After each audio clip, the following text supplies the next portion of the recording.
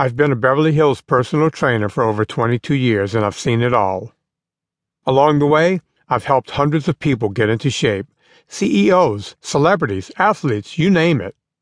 Whenever I meet people, the first thing they usually tell me is what went into their mouth and what came out of their ass. They're looking for my blessing or forgiveness, like I'm a priest of fat. The truth is, I like hearing about it, but I'm the only one. You know who doesn't care what diet you're on? Everyone else. But I care. I've been caring for a long time.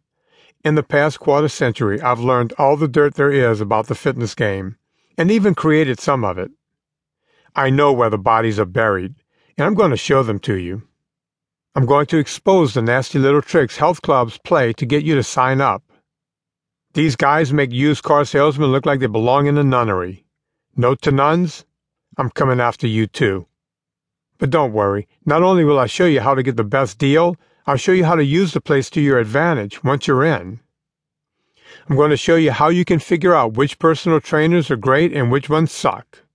I have a degree in fitness from Tulane University, along with the prerequisite muscles and bright teeth. Most of the other trainers only have 2 of the 3.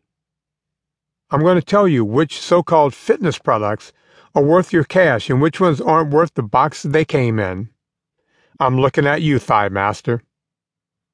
I'll tell you everything, and along the way, I'm going to piss off a lot of people.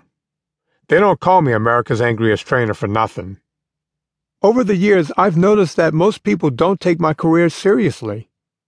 A doctor once called me a fringe player because he couldn't understand what I was doing with my life. You're way too smart to be a trainer, he told me. You'd be surprised at how much I get that attitude.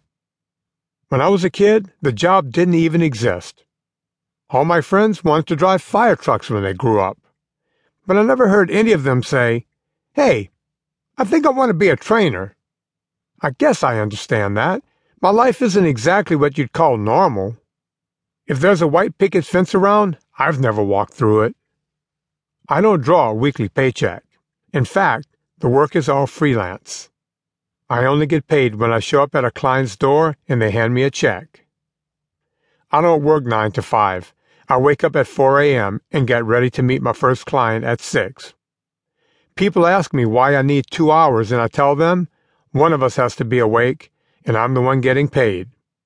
Usually, I don't have my last client until after 10 p.m. I work when my client is free. When people are off on weekends, I'm going into my busy period.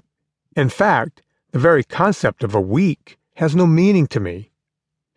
When I'm driving around to meet my clients, I hear guys on the radio talking about Blue Monday and how Wednesday is hump day and how it's time to celebrate TGIF. It's all the same to me. Saturday night is the only night that's a little different because I usually pour myself a glass of scotch, but only one. Remember, I have to meet my first client at 6 a.m. the next morning. On Sunday. I live in my car. Not really, but it feels that way. I work a minimum of 16-hour days, and at least 4 of those are spent on the freeways in L.A. When asked what I do for a living, I usually answer, I drive. The only meal I eat at home is breakfast. Lunch could be at 10 in the morning or 4 in the afternoon, depending on my client's schedule. Dinner, if I can get it, is whenever I can squeeze it in. I spend my day getting people to do things they don't want to do. Lift heavy weights, run long distances, cycle up mountains. I'm half drill sergeant, half armchair psychologist, and I have to be as enthusiastic with the first client as with the last. They don't want to know if you've had a rough day, they've had a rough day. When I set foot into my clients' homes, I usually feel like the help. I'm just another person they employ, but instead of fixing their cars or appliances, I'm fixing them. The only difference between the rest of the help and me is that I see them at their most vulnerable. And because of that, I hear everything. Why do women go to hairdressers just to get their hair blown out? They could just as easily do that at home for free, but they'll spend time and effort to drive all the way to a hair salon just so that they could gossip about their lives to a friendly ear. Same with personal trainers.